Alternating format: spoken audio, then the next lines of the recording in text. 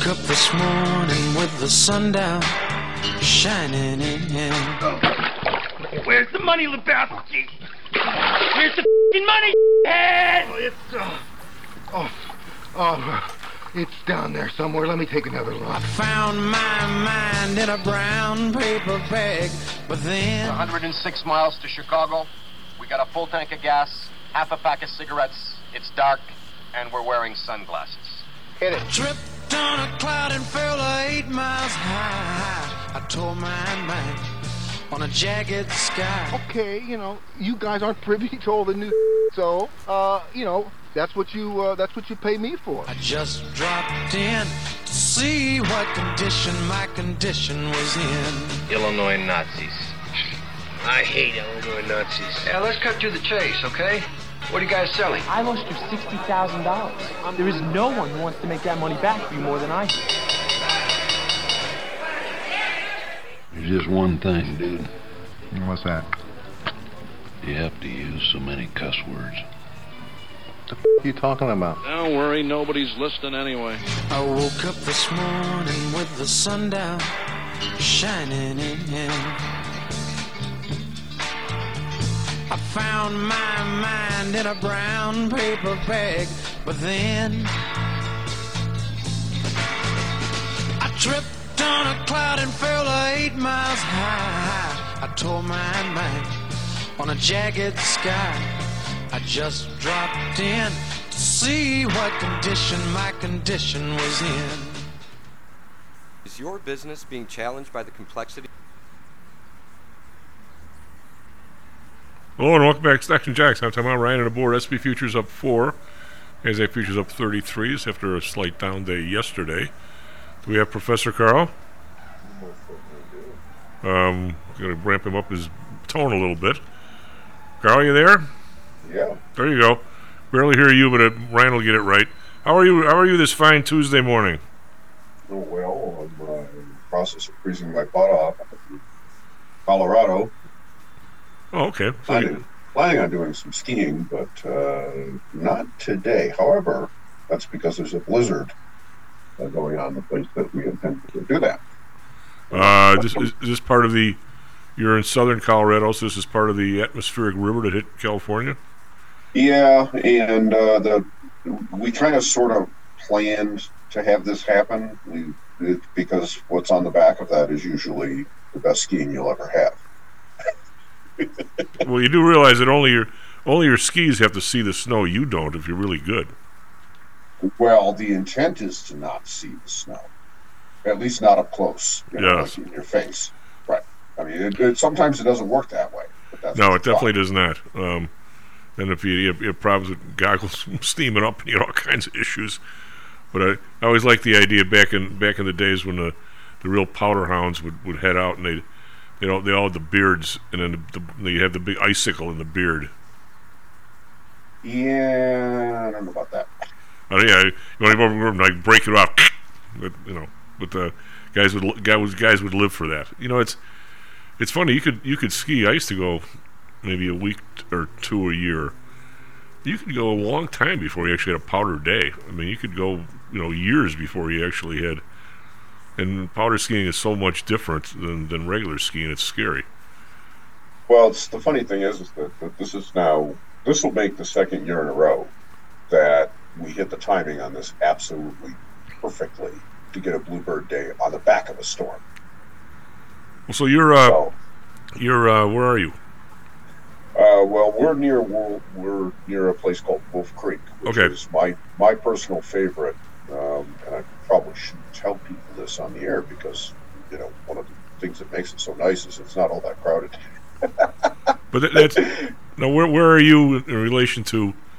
I mean, geographically. I mean, Steamboat's northwest. I used to like going there. I liked Vail. We went to Telluride a few times. I've never been to Aspen. You know what? I personally came here one time. I'll never go ski any of the other ones again.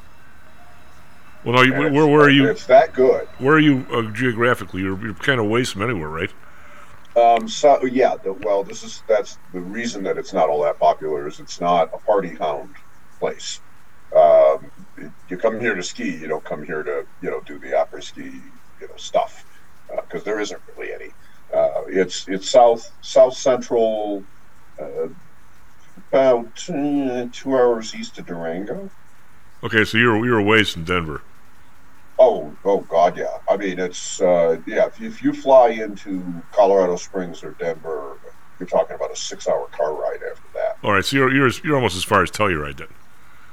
Yeah, I mean it's in the San Juans. So okay. That's the How much confidence do you have that your investments will make you wealthy? Ryan is hitting the buttons over there. Sorry about that. We're good now. No problem. What do you make? We've got some earnings that came out, and everybody's earnings is fantastic. Most of them are anyway. I mean, we had Squared yesterday off the chart. We've got Zoom today off the chart, up 12% actually. We have seemingly like credit growing at every level, and I don't. And one of the dudes in the office here yesterday he lives in a nice Chicago neighborhood, not Lincoln Park, but nice, and he's got his tax bill last year was $11,000. This year they want $20,000. Yeah. Did you notice that things like that tend to happen? Yeah, and I just wonder what. I mean, I know there's this. No, it's not only a racial thing, but it's some sort of a, poor people that deserve other people's money type of thing going on. But what makes anybody think that people just happen to have another $9,000 hanging around? I mean, for a regular old house, we're talking about people that are in their 60s, for God's sake. There's so many different elements of this that all kind of tie together in the same place, right? I mean, we have this. I would consider it an invasion going on in the southern border, and I don't think Biden himself has orchestrated this because I don't think he has enough going on upstairs to be able to do that. But there are clearly people within the Democratic Party and the machinery, if you will, that the AOCs of the world that think that there is no limit to how much money we can print and hand out to people, and subsidizing this sort of behavior with $2,000 a month EBT cards and free housing because you're entitled to it. Think about that, Chief. That's not bad living. Okay, I mean, you don't have to do anything. However you feel about the so-called plight of these folks.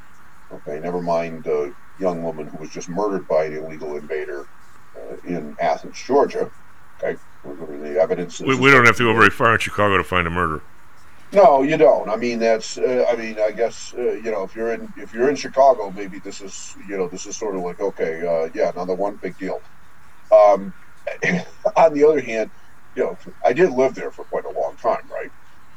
There's a site that catalogs this stuff. Hey, Jackass, I've referenced it in my writings before. I check it out every week. Yeah, Chicago's finest values. And yet at the same time, as it has now developed, the person who is alleged to have done this has been arrested. It was arrested in New York for several felonies, including child endangerment. That's an interesting one, right? Yeah. They let him go.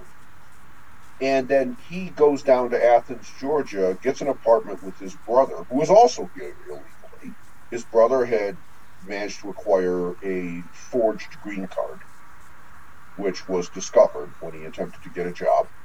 He never actually got paid. He worked a couple of days, and they fired him when they found out the credentials were forged. He's living with that guy, and it is alleged he murdered this young woman. Okay. We also have his source country, Venezuela, saying we aren't taking any of our people back. Now, may I point out that under international law, you cannot be stateless.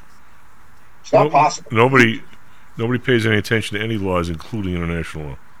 Well, I understand that, but if you as a nation take that position, all right, and that's, this is serious stuff. If you take that position, then you have, for all intents and purposes, declared your intention to wage war on the countries where your people go to, because they are now an invading army. You will not take them back. They are now, and especially when they're there committing crimes. All right. When are we going to stop pussyfooting around with, no, not everybody who comes here has that sort of intent, but clearly some of them do. Well, I'm going to say that's enough. I don't. We have. This is the most amazing problem. It's at what end of the spectrum, what level of the chessboard do you enter the deal? I mean, there's an awful lot of Americans. I mean, mostly right wing. I mean, I've got a couple of friends that call me, listen to the show, and they're like, "We don't want one person from anywhere." Okay, that's kind of interesting because we're the ones that blew up the Middle East. I mean, I'm not a self-flagellant, but I mean, we're the ones that blew the place up. I mean, how many more million people can we put into the poor guy in Jordan, for God's sake? There's how many refugees in the world now? Like 10 million or something? And we're not going to take one. I mean, in some people's. I mean, I don't know. Now wait a minute. There's I mean, you can't. We didn't blow up Venezuela. No. All right. We didn't blow up Mexico. In fact, we seem to think Mexico's a great place to stick a car factory. Yeah, I mean, the whole thing is incredibly. All the stuff we thought was going to work, in a lot of these places clearly hasn't. I mean, people can't wait, and yet, in some ways, a couple of people here in the building, they still have families down in Mexico, and they're in pretty nice areas, and they don't really have a whole lot of problem. And people do have a job, a lot of them. So I mean, it's Venezuela. I mean, I don't know what you do if a place. It just reminds me so much of. Not reminds me because I wasn't around, but there's been other times in the world we have this incredibly expanding population with horrendous governments pretty much everywhere, maybe even including here, and these places are absolutely falling apart, and people can't wait to get out. I mean, there's people. We had a dude on a long time ago. There was a lawyer for the people down in Guantanamo, and there's like 10 or 12 people there that they can't place. They know they were absolutely arrested wrongly. They happen to be in the wrong block. They still are in their cell every night because the people here, even though they're not an Interpol list, they're not anywhere, they've never done anything in the 20 years they've been there, they don't want them here. And yet there are countries where they used to live, the village is not existent. You're not going to drop somebody off by helicopter back in the Sudan. We got like 12 people. We can't place 12 people, Karl. Oh, I know. And we seem to have this concept, and it's all throughout our markets, which is why it ties into what we talk about all the time, that we can just hand out credit without consequence for whatever pet project, whatever the pet project is. Okay, whether it's we got a refugee problem over here, we got got a war going on over there, we got whatever. We don't like this guy. We were absolutely convinced in 2014 that the government was so corrupt in Ukraine that we could not tolerate them staying there for one more minute, and therefore we fomented the Maidan Revolution. We caused it. It was called a revolution. We caused it. And there was plenty of sniping going on, plenty of actual shooting going on during that period of time. Okay, and interestingly enough, of course, nobody ever owned up to who was doing the shooting, right? And by the way, they weren't shooting government troops; they were shooting civilians. But nobody ever owned up to it. But isn't it interesting that after Zelensky gets in and everything's kind of sort of settled down, absolutely nobody goes to jail and gets hanged for that? Gee, I wonder which side the shooters were on. I mean, I don't know. I don't have any evidence to back this up. All I know is that nobody got prosecuted. There's an awful lot of crappy stuff going on, Karl. I can't. My concern is, I know, but my issue here is in the city of Chicago.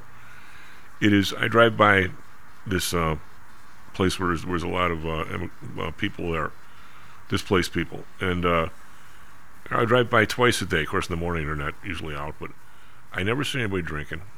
I see half of them running over to Home Depot trying to get a job for the day. We're talking about 50 people. In 1958 or 65 in the city, those 50 people would already have a job. We would have absorbed them in a second. The blatant incompetence. Why don't we show up with a bus every day? We're paying you cash. Let's go out to Horner Park, Marquette Park. let's clean the place up, which it hasn't been cleaned in 50 years, and bring it back here and give you cash. And by the way, we'll start a credit union with 20% of the credit union, so when you do get your green card, you can pay the taxes. This is not that difficult, Karl. No, I know, but nobody does it. But I'm saying, that's not going to solve the Venezuela problem. It's not going to solve the border problem. But let's solve one we can. We can't even do that. Oh, I know, and and here's the thing. But okay, so we can't get up a bus and pick up all the trash, right? Right. Clean the street, whatever. I mean, how much skill does it take to pick up the trash? Plus, if there's the same people there every day. If we showed up with, sounds like the Nazis or something. If we showed up with a couple of vans, interviewed anybody, how do we know there's not 10 nurses there? For God's sake, we don't even know. Well, I understand that, but so let's say that we were to do that. Okay, but then the problem is, why would those people get on the bus if you're willing to hand them an EBT card that has $2,000 on it? They don't have to get on the bus. This group's over at the Home Depot parking lot looking for a job. So whatever. That group is clear. Okay, but that's not the entire crew. Well, I mean, I can't. Here's my issue with this whole mess, Karl. An issue with government today and with a lot of people today. Let's take one problem at a time and solve it. Tomorrow we'll do another one. I mean, there's a sequence to this. You don't throw a whole bunch of metal in a room and expect the railroad car to drive out the back end. You've got to take one step at a time. And I'm saying let's take care of the problem. What is the thing on the wall at the Anti-Cruelty Society? It's something like, you can't solve the problems with abandoned dogs, but you sure as hell can change the life of one dog. Yeah, but Chief, this is the age-old thing when it comes to any sort of political problem. Okay, 80% of anything you want to take care of is pretty easy. Yeah. The last 20% is hard and exponentially more expensive as you go down that stack. Okay, but the 80% is easy. The problem is you can't solve the 80% in today's political environment. No, because as soon as you do, it comes off the table as a political weapon. All right, because now all of a sudden, hey, wait a minute, these guys that are left, they're not cleaning the streets. They're the ones who are here that want to kill young women. All right, well, gee, we just kind of filtered out, the group of the two people, right? We did it by okay, you're cleaning streets, you're obviously not a problem, and you get paid for it on top of it. This guy over here, that he doesn't want to do anything. Maybe he's got a little bit more nefarious intent. Well, gee, is he ever going to be integrated as an American? Well, Karl, all you got to do is drive through Austin or Inglewood, and the drug dealer is right out in the middle of the street with an orange jacket, for God's sake. Well, that was going on in New York in the 1970s and 1980s. Right? I mean, I walked through Central Park when I was doing some contract work there, and I had guys buy some coke, buy some smoke, buy some coke, buy some smoke, and he's saying this to me, standing 2 feet away from a cop. Yeah. Oh yeah. All right, I'm like, okay, so the cop's the muscle, so he doesn't get rolled, right? Give me a break. Well, I mean, I guess we've talked about, we don't like the direction some of the economy's going. By the way, is it this Friday we're doing labor numbers, or is it next week? It's this week, right? I think it's Friday. Why would it not be Friday? Well, sometimes it's not on the first. Well, unless except that there isn't like a holiday that got in the way of it. I'm pretty sure the jobs report comes out Friday. Well, so we have two, I'll put words in your mouth, two kind of funky job reports showing positive growth when it seems like maybe there isn't positive growth in the household survey. And by the way, everybody seems to be getting laid off. We've got even Mike Murphy, our gentleman, helps us out with some stuff going on in the war in Red Sea, which war, all the different wars. Was saying, how long can we go with almost record margin debt, virtually record credit card debt? Well, not virtually, it is record. It is. We've got record government debt. The question is, how long can this go on? And there's a lot of people, obviously, since people like us have been saying be careful for the last decade, and nothing bad seems to have happened. The market goes up every day. The wealth bubble is something nobody could even conceive of 10 years ago. Why would somebody think it's going to happen tomorrow, Karl? And yet, you and I know that there's a limit to this, or there always has been anyway. Well, exponential series are like that, okay? But by the way, it is the 8th. It is not tomorrow or on Friday. It's next week. It's next week. It's Friday, March 8th. Yeah. And I just checked. And I'm not sure how exactly that works on the first versus the other, but a lot of times it's not on the first, and yet sometimes it is. Well, it's just depends on how the sample week falls, and but it's not this Friday. It's next Friday. I think one time didn't the idiots have it on the first when the first was Good Friday and we weren't even open? Well, there's, like I said, you have to always check, right? Whenever there's a question, it might be. But yeah, this is essentially, if you think about how this situation has come up, how it has developed, why do we have the kind of insanity that we have going on today? It's because every single situation that has arisen since the 1999, 2000, okay, and the blow up in 2000, the answer to every one of those problems has been drop rates, run a higher deficit, hand out cash to people who do nothing in exchange for it. All right, find some way to do it. Whether it's immigrants, it doesn't matter what the program is, right? Sure, a lot of those programs have ended up going to people who are Americans, and they love every minute of it, of course. Who doesn't like free money? But you build in this structural issue that compounds over time. And now what the market is essentially doing is saying, Powell is out there along with a bunch of other Fed speak guys and gals saying we don't see a reason why rates should be coming down in the immediate term. We don't see anything going on that says that that's appropriate. In fact, we see plenty of things going on that say it's not appropriate. Okay. But then on the other hand, you have the market saying, oh, no, there's going to be 6 more rate cuts before the end of the year, for the end of 2023 or 2024. And, okay, where are they? Well, so far there aren't any. And so you have this tension right now that is quite extreme between these two positions, because if you look at the valuations that we have today, if you've got to borrow money out in the open market and you got to pay 5.5%, okay, something 20 basis points over short-term treasuries, right, in order to borrow money as a corporation. If you've got to do that, how do these valuations and these numbers work? They don't. They just don't. So the expectation is that's not going to be what people have to pay in order to borrow the money. Well, somebody's wrong. Well, yeah, and I think people's view of where the interest rates are going to be a year from now in a 10-year, or certainly with the inflation piece of it, I think they're nuts. But that would just be me. Well, I don't. The snapback. One, two things is going to happen. You're either going to have the Fed is going to turn around and say, F inflation and F everybody in America. We're going to continue to do what we've done for the last 25 years. All right. That's one possibility. By the way, if that happens, you may have stock prices continue to rise in numerical terms. The problem is going to be what it costs you to go get a pound of hamburger. Well, the difference between the people that have wealth and the people who are working is continuing to grow by the second. Right, and that is how you end up with a French Revolution scenario. Well, you end up with there's twice that's happened to this extent. One of them was 2000, and one of them was 1929. And we know what ended up happening both times. Right, and it's it's a problem. I guess when you have $9,000 going to property tax, you can't pay it. But why, Karl? We were talking. You're talking about nobody wants to give money to people that don't deserve it, whatever that even means.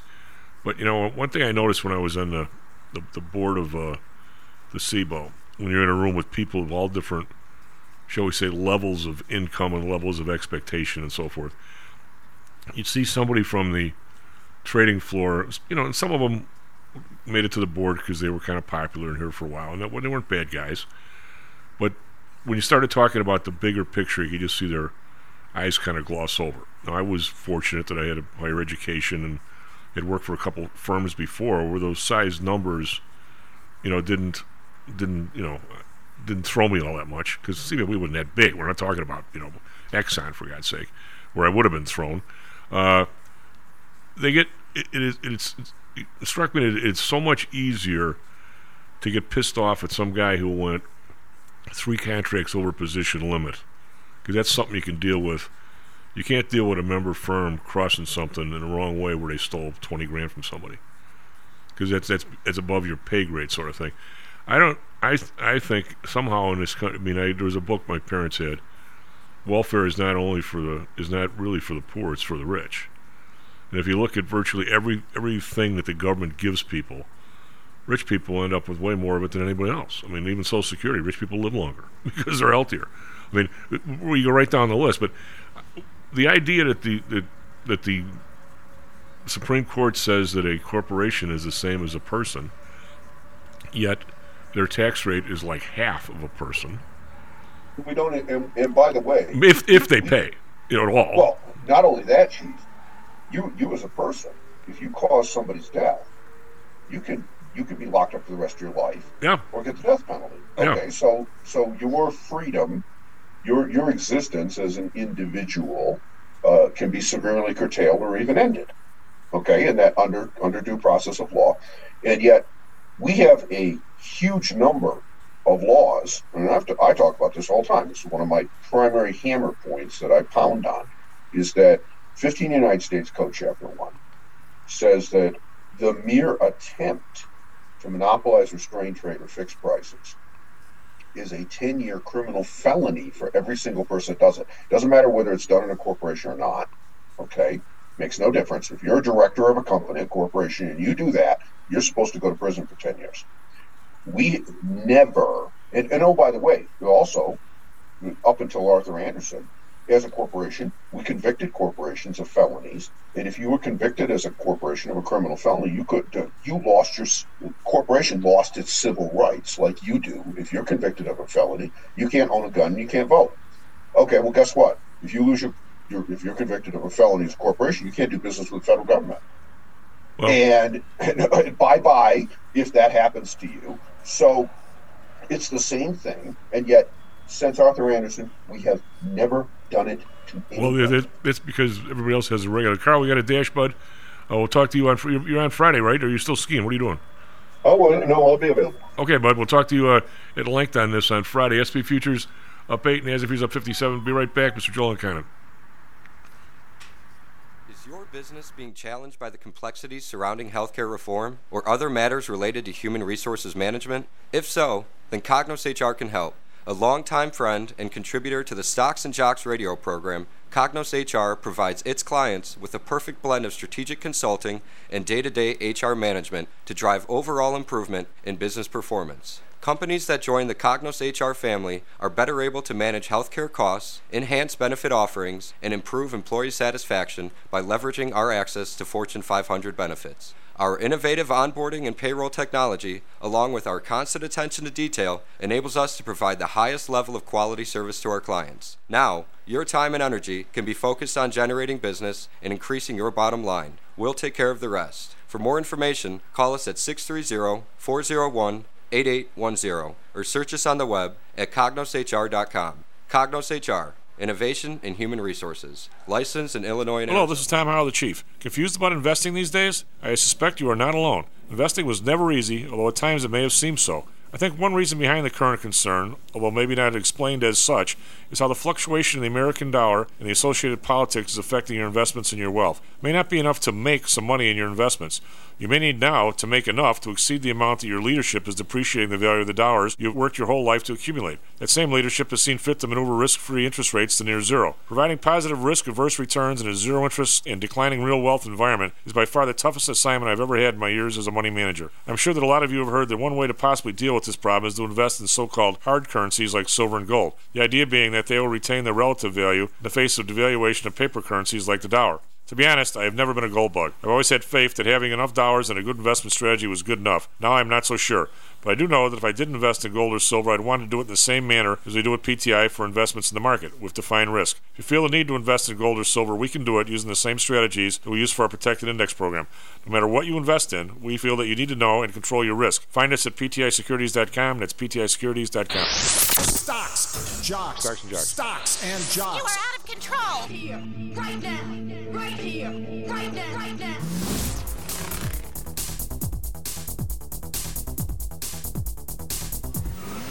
I'm Tom Howe. Ryan on the board. SP futures up 875. NASDAQ futures up 62. We had that down day yesterday. We got to buy the dip. We got to come back, and Dow's up 16. Individual stocks. We've got Zoom up 792. They had earnings last night. Bitcoin continues to Coin continues to go up. Coinbase, because Bitcoin continues to run up every day. Very interesting. We're blowing everything up here. It's a party over in Europe. DAX up 85.5%, FTSE down 4.6, call that flat. CAC around up 11, call that flat, but generally to the upside over in Europe. For Asia, the Nikkei up 5 points, call that flat, 39,239, but that's still, I think, a high for like decades over there. Hang Seng up 156, it's almost a full percent, 16,790. We'll see if they go back to 17. Shanghai up another 38, 1.29%. Well over 3,015. So whatever the Chinese government is doing, it's helping out over there and probably helping out all the rest of the markets. Yesterday, Dow was down 62, S&P down 19, NASDAQ down 20. A lot of that happened in the last 15 minutes. Bonds, 10-year down 3 basis points, 4.26. The Bund down 1 basis point, 2.42. Oil, down 22 cents. Oil been real quiet lately, right in this middle of the 70s, 77.36.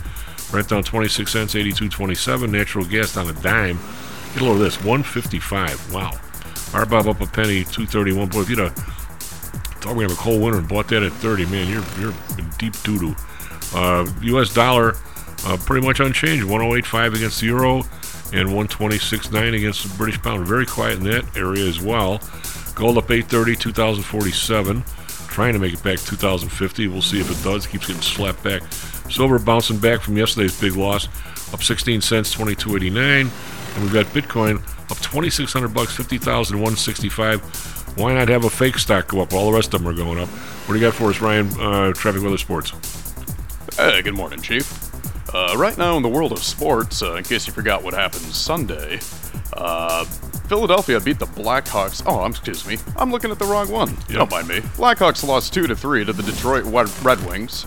However, the Bulls did win 114 to 108 against, I believe, who was that again? The Pelicans. The Pelicans, yes. Thank you. In addition to that, even though it's just the preseason, the Sox lost to the Rangers 2-4, and the Cubs got smoked 0-6 to the Kansas City Royals. What do you think about that, Chief? Well, it's exhibition. It's early. What can I tell you? Yeah, fair enough. Can't say I disagree.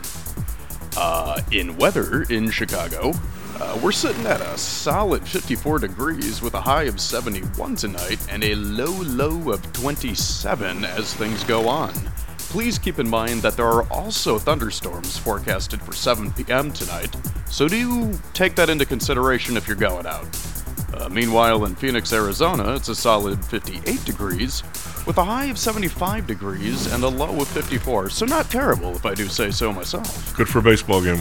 Oh yeah, truly. In regards to traffic, right now the inbound Edens from Deerfield Road to I-290, we're looking at about 25 minutes. From the Eisenhower, inbound I-290 from Thorndale to the Kennedy, we're looking at a solid 38 minutes. The inbound Dan Ryan Express from 95th Street to I-290, also not too bad. It's a good 19 minutes with a speed of 37 miles an hour on average. And on the Stevenson, we're looking at about 37 minutes from I-355 to the Dan Ryan. That's a ways. Yeah, I mean, it could be worse, could be better, but we'll work with what we got, right? Do we have Mr. Joel? Yeah, good morning, Joel. How are you, bud? I'm doing good. Who's the new guy? It's Ryan. Ryan. Hey, Ryan. How you doing there? Good job. Yeah, thanks, Joel. Appreciate that. He's getting the hang of it. He's learning. It's more difficult than it seems. Everybody thinks they got the hang of it, and then all of a sudden you don't. But is he a Michigan fan? Not sure. Ryan, who are you a fan of? The short answer is no. I tend to stay loyal even though we suck. You're an Illinois fan? Yeah. Yeah, I'd have to say so. I There mean, you it go. could... also, not just Illinois, Chicago in general. You know, it's just the home state, it's the hometown. Who's ever winning, you know? Exactly. I mean, I was a pretty how big... How about that Hawks Wings game on Sunday, huh? Why? I'm not exactly sure why the Hawks got rid of Patrick Kane, and who'd they get for him?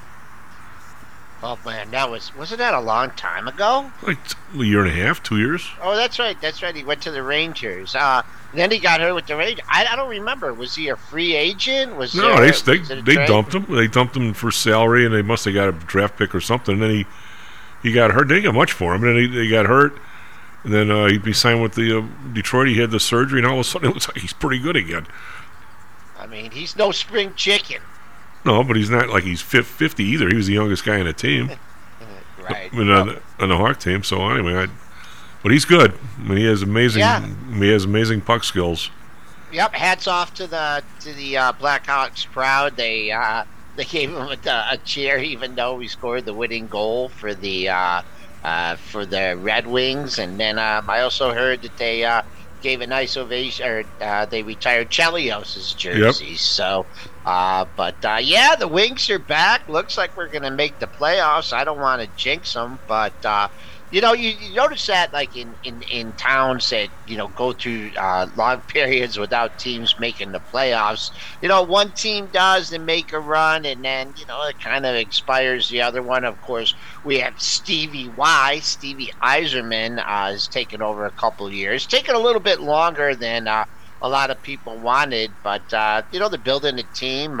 Finally got a decent goaltender. They're not paying a lot, and then Dylan Larkin, a Michigan grad, and Patrick Kane. They signed DeBrickett, a big time free agent signing. So, put on my hockey hat, Chief. By the way, he's another Hawk. Really? DeBrickett was on those teams, yeah. Wow, I did not know that. But you want to talk sports, or you want to talk markets? Well, what do we? The market. What are we going to continue? We got this. Anything that people in the long time in the industry look at in terms of margin, debt, and all those other kinds of things, all stuff's doesn't matter. Doesn't seem to matter at all. I mean, no, it doesn't matter. Nope. You got the Mag 7, leading the way, obviously. You have the AI craze. It doesn't seem to be going away anytime soon. You have underinvested money managers, right, that are just caught behind the 8 ball. You have the unrealish, dovish pivot coming, at the end of last year that no one expected. So, a lot of different factors, but I think a lot of cash on the sidelines, a lot of managers are missing out. How can anybody, this idea of these underinvested money managers, how is anybody underinvested?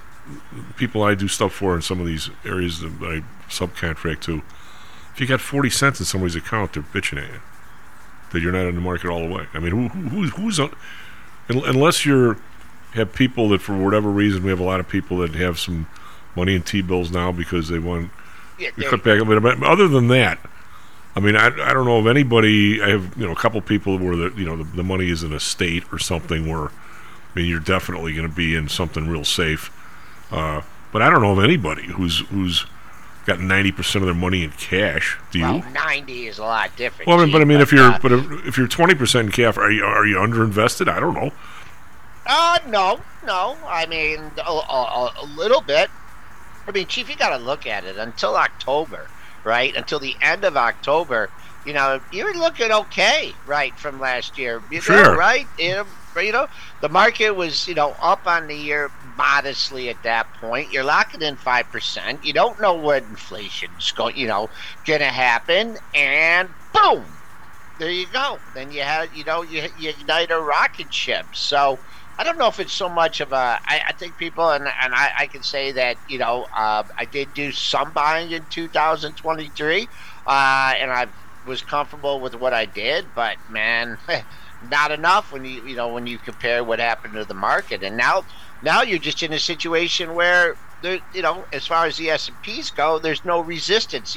What I'd like to see over the next couple of weeks, the next couple months, is for the small caps to perk up. And if there's ever a juicy looking chart, it's the monthly on the IWM. It's clawed its way back from the October lows and just bumping its head against really mid-range from that entire break. You got folks who don't remember, we're well off the all-time high in the IWM, and while the triple Q's very tech heavy, the S&P's super tech heavy at the top, they're far beyond the all-time highs. But with the it's over 240 for the IWM, so I'd like to see a little bit more of a broad-based rally, and we are on the precipice of that. Well, that's one possibility. And oh, by the way, I agree with you. The problem is, I'm going to have to pick your brain. We don't have too much time, but I'm putting the money I put to work in the last 3-4 weeks. I'm putting a lot of it in the IWM because I'm sort of feeling the same way you are. Yet I also have the feeling that, you know what, Joel, I'm not always right. Is something changed in the world in terms of, can these people borrow? Can we talk about, there's no antitrust whatsoever. Well, I guess now they're trying to do something about the Albertsons thing, but even so, that's the first time anyone's done anything in forever, it seems. Are the small firms just never going to catch up with these other guys? You and I seem to think that in a normal world they will. Does something fundamentally change where they won't, is the question. Because every time I buy something, I assume that the guy who's selling it to me might have a brain too. Right? Why is it so easy to get in the IWM if you and I are right? Interest rates, Chief. A lot of these companies, well, the biotechs are doing a little bit better, but a lot of these small cap companies are, reliant on, borrowing money. And right now, it looks like for the time being, it looks like rates have stopped going up. But really, to kickstart a rally in the IWM, you're going to need rates to come in. And right now, March is off the table. They don't know about May. They don't know about June. So it looks like, boom, just when, we get that official interest rates cut. But a lot of that's already factored into the market. I mean, conventional wisdom did not do you much for investing in 2023, right? No, it didn't. Fight, higher interest rates. So the only thing I think about is, when they start actually lowering, we're going into recession, or people going to freak out. But right now, man, good news is good news, and bad news is good news in this market. Well, when people constantly talk about the rates going down and how it's going to goose the market, if you pause for a second, the market's higher than when they started raising the rates. It is, like I said, yeah. Throw out the investing book, Chief. Yep. Fight the Fed. Right. Well, is your team going to make the tournament in Michigan? Oh, Chief, they're not going to make the tournament. Well, come on. Well, if they win a couple games in the Big Ten tournament, sometimes they get in. At 8-19. Oh, they're that bad. Oh, I didn't know they were that bad. 8-20 after losing to Purdue. I will say something though, and I'm sure your listeners across Chicagoland are going to think I'm crazy, but I am crazy. But they're the best 8-20 team I've ever seen. You sound like Leo DeRocher when he came to the Cubs. Yeah. Injuries have beset the team. They lost their top scorer and transfer. Juwan had some heart problems. Everyone's calling for Juwan's head.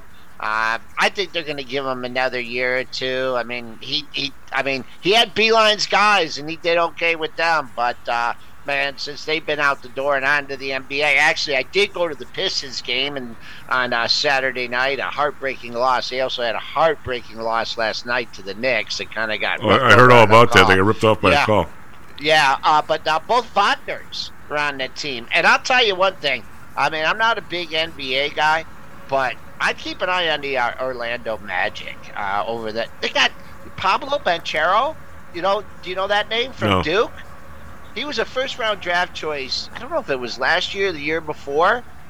And this guy's 6'10", and he's dribbling the ball up the court. And then Franz Wagner, same thing. 6'10", can dribble and drive and shoot the three. So keep an eye on that. I know the big favorites are, the Celtics. The Celtics out in the East. I'm not sure about the West as much. Don't follow that as closely. But man, really impressed with the Orlando Magic, and they got Mo Wagner coming off the bench. So that's it for me. All right, bud. Take care. All right, go Blue. Ryan, you want to go right to Kenny since we ran over a little bit? Yeah, sure. Let's do it. Kenny, you with us?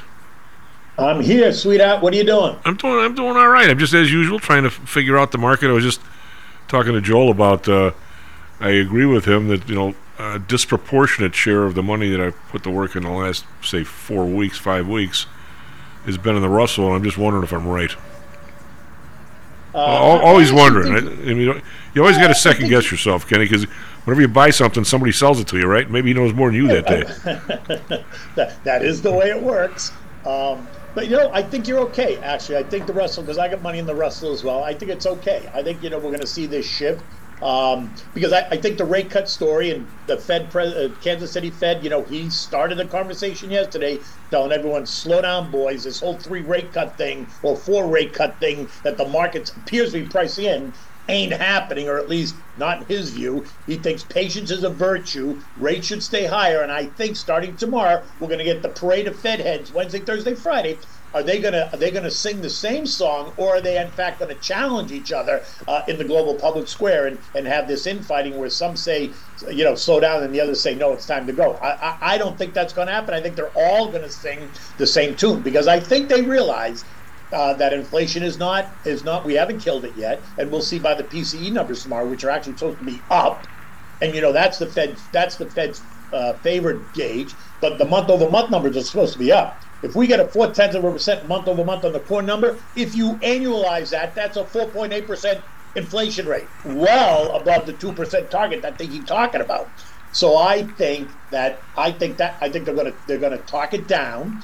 I think the market's going to back off, but the money's going to come out of the tech names because they've been the outperformers, and it's going to move into some of the sectors where the valuations are not stretched yet, and there will be opportunities. So I think industrials, healthcare, banks are places, consumer staples are places. And look, they're not sexy. There's nothing sexy about consumer staples, but in an environment where you think there's going to be a little bit of a pullback and maybe some rumbling out of the tech names causing some chaos, there'll be, and you want exposure to stocks, there'll be opportunity there. So while I want to see a pullback, I don't think there's going to be this massive pullback, because I think there'll be a reallocation of money, and so that'll mute it a little bit.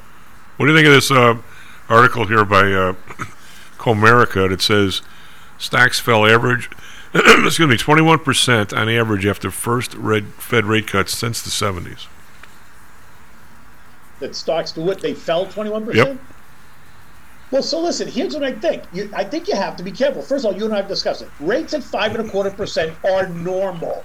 Anyone who doesn't think they're normal was born after you and I, and they grew up in this business in 2007 when rates were 0 for 15 years. So they think 0 is normal. Okay, that's not normal, right? But nor is 20% normal. 5.25% is normal. So if they adjust rates, even if they cut them by 25 basis, say you get one cut, 25 basis points. Okay, great. You're going to go to 5.25. That's still very much in that normal range. I don't think there's a reason to create panic, but what it says is if the Fed cuts rates, what it says is that we're going down the drain, or the economy's going off the edge, and so they're trying to stop that bleed. I don't see that happening yet. I don't see the economy going down the drain at the moment. Demand is strong, wage growth is strong, job market is strong. Where are we going down the drain? So the argument about, they need to cut rates, is a bunch of these people that are stamping their feet because they're not getting their way. I say stop the whining. 5.25% is normal. I'm going to say it's a tad high. Oh, a tad. Okay, yeah. But it's not. They shouldn't be 3%. No, I would say short term should be 4.75 and long term should be 6, something along those lines. Okay, but let's be honest. We're coming off of 15 years of 0. And so you got to give the market time, and you got to give both the equity markets and the bond markets and people and investors time to get used to what reality should be. So I think they should hold them right here. I don't think there's any reason I'm not disagreeing. I just cut them at all. I just politically and politically, somehow or another, we've gotten into this bizarro world of politics. Exactly. But I'm actually really concerned, Kenny. The politics now, especially for somebody who's trying to win an election, and of course you got the other guy. If the market went down, immediately he would jump on it and say, if he was here, the market would be up. You know, and some of his loser people would believe him, right? They're not going to touch this wealth bubble somehow. We've got a country that's friggin' broke. We're fighting wars, and still we can't find a way to have the corporations pay even the ridiculously small amount of taxes they're supposed to pay, because we're so afraid that if we do that, the market will go down or something, and yet we can't seem to have cut back on the money supply growth, or we see the bubble we put in. I mean, the 40% in 3 years is going to last us for a while. They don't even, if they go flat now, it's still working its way through the system.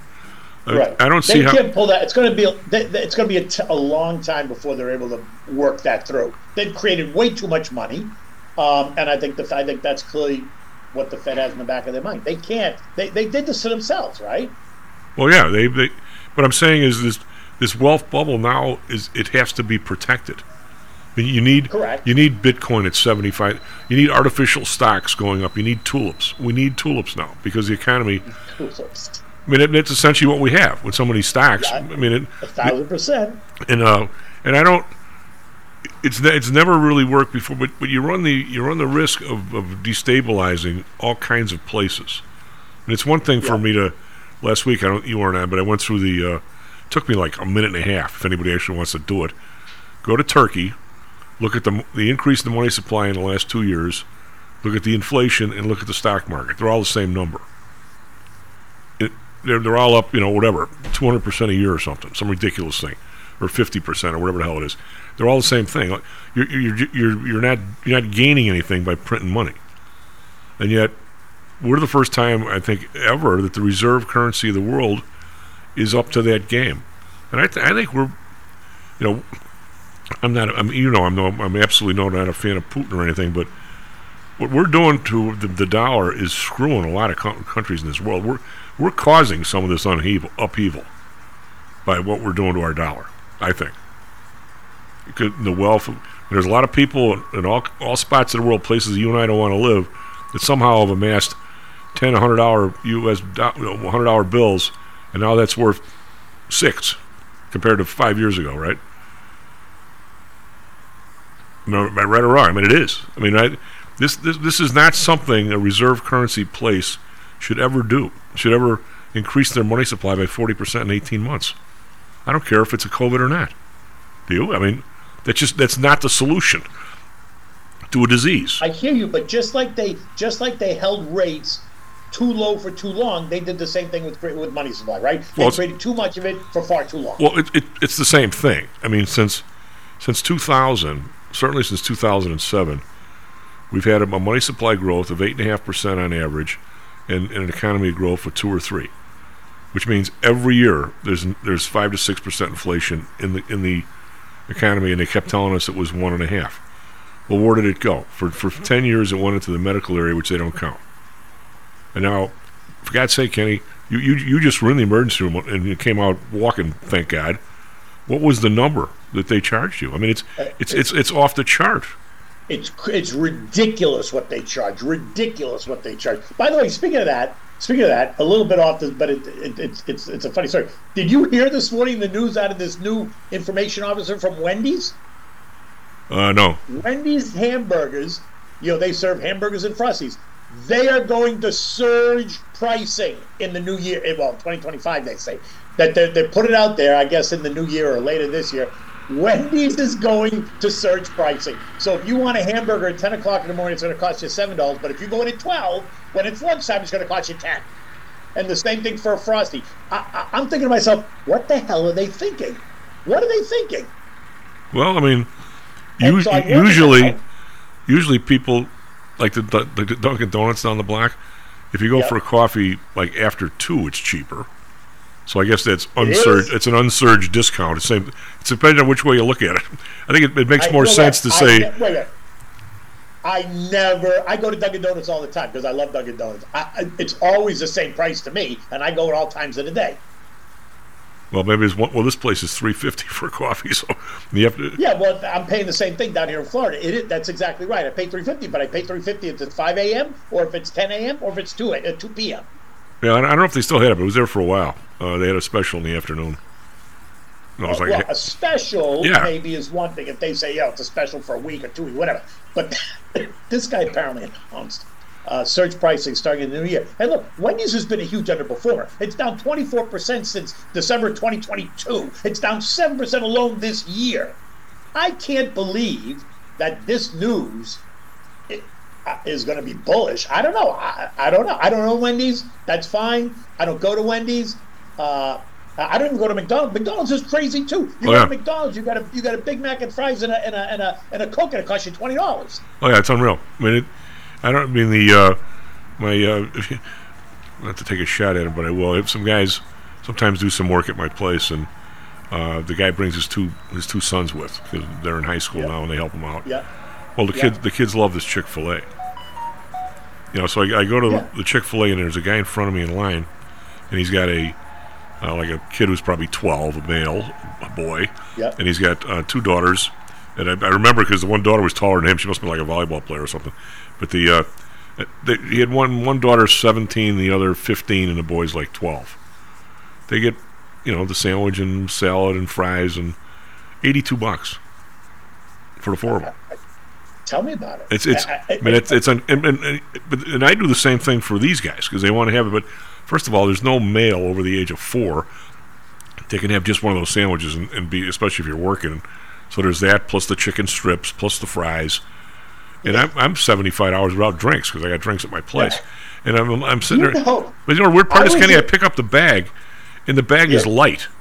I mean, and I know because I like to cook, so just not as much as you. You get boneless, skinless chicken breast anywhere for $2 a pound. There's not a pound and a half of chicken in the bag total, and it's $70. I mean, I know the footprint costs a lot. They got a bunch of people. They have a drive-through. The place is spotlessly clean. The people are pleasant. The food's fresh. I get all that, but wow, the margins just got to be unbelievable. Look, I got to tell you something. I was speaking at the Money Show last week, which was out in Vegas, right? Well, they still do those, eh? Wow. Yeah, out at the Paris Hotel. Now, I'm not a big Vegas person. I'm not a gambler. Vegas is not a place I would go if I'm saying to my wife, let's go away for a weekend or a long weekend. Vegas is not where I'm going, but that's either here or there. I went to go speak at the Money Show. I'm staying at the Paris Hotel. I get up on Wednesday morning. I went downstairs, got a cup of coffee and a blueberry muffin. Now, I understand it's Vegas. I understand it's the Paris Hotel.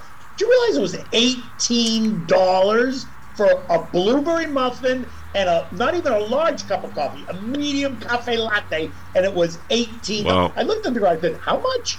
She was $18. I go, I bet she wanted it. One of my buddies was just out there. He said the first thing everybody does is walk across the street to the Walgreens and buy like a 12-pack of water. The water was $6 a bottle. Yeah, that's what he said. I'm like, yeah. He says everybody goes across the street and buys a $6. You see everybody in the elevator holding their 12-pack of water from the Walgreens.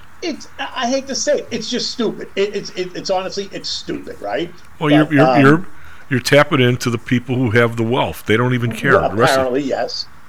Well, you would think so. Although you walk around the casino in the Paris Hotel, you see all kinds. Yeah. Oh yeah. Well, that's. By the way, they're hooked up to the old. It used to be the old MGM, the Bally's. Yeah. Well, the rooms there are bigger than Paris, by the way. So you're better off staying there and walking through the casino. Well, Paris got a nice casino. I stayed at the Paris because that's where the convention was. Yeah. And I flew in and flew out. I flew in Tuesday night. I was there Wednesday. I flew out Wednesday night. So I was only there for 24 hours. But the conference was great. I had a couple of presentations. I met some very interesting people. I always enjoyed doing that. But then I'm like, okay, time to get me out. So well, if you walk by the way, that nice. By the way, I met a guy, Adam Reeves, out there in at the conference, who's a fan of yours. Really? A big fan of yours. And so we were talking about it because he says to me, well, I didn't know who he was, and he saw me. He comes walking right up to me, and he said to me, "Are you Kenny Polcari from Stocks and Jocks?" I go, "Oh, I'm on Stocks and Jocks." I said, "But it's not mine." I love those guys. I love when you get on there. We had this whole conversation. The guy says, "Will you take a picture with me?" I go, "Yes, I'll take it." Well, good for you.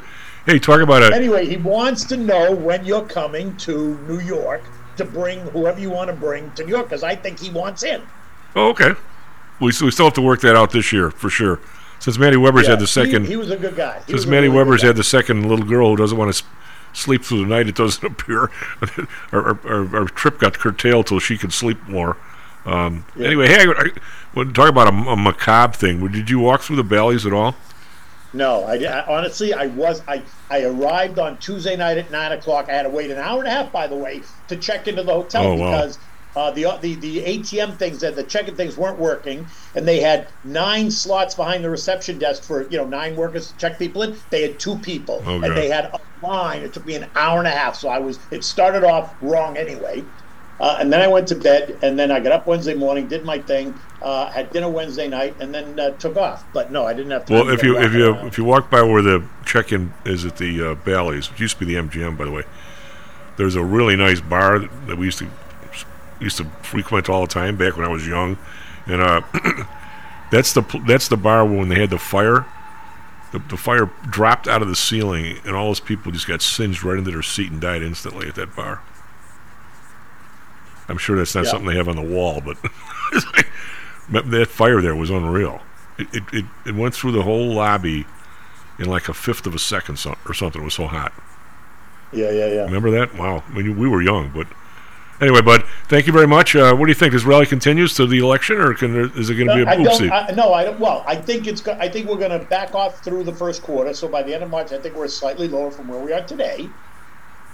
And then I think we're going to get more, after the March Fed meeting, because there'll be no cut in March. I don't think there's going to be cut in May, and I don't think there's going to be cut in June. So once they get that out there and the market really adjusts to the fact that, look, these 3 or 4 rate cuts that you think are coming are not coming, I think the market backs off, which is okay. I'd love to see the market back off and shake the branches and see who falls out, right?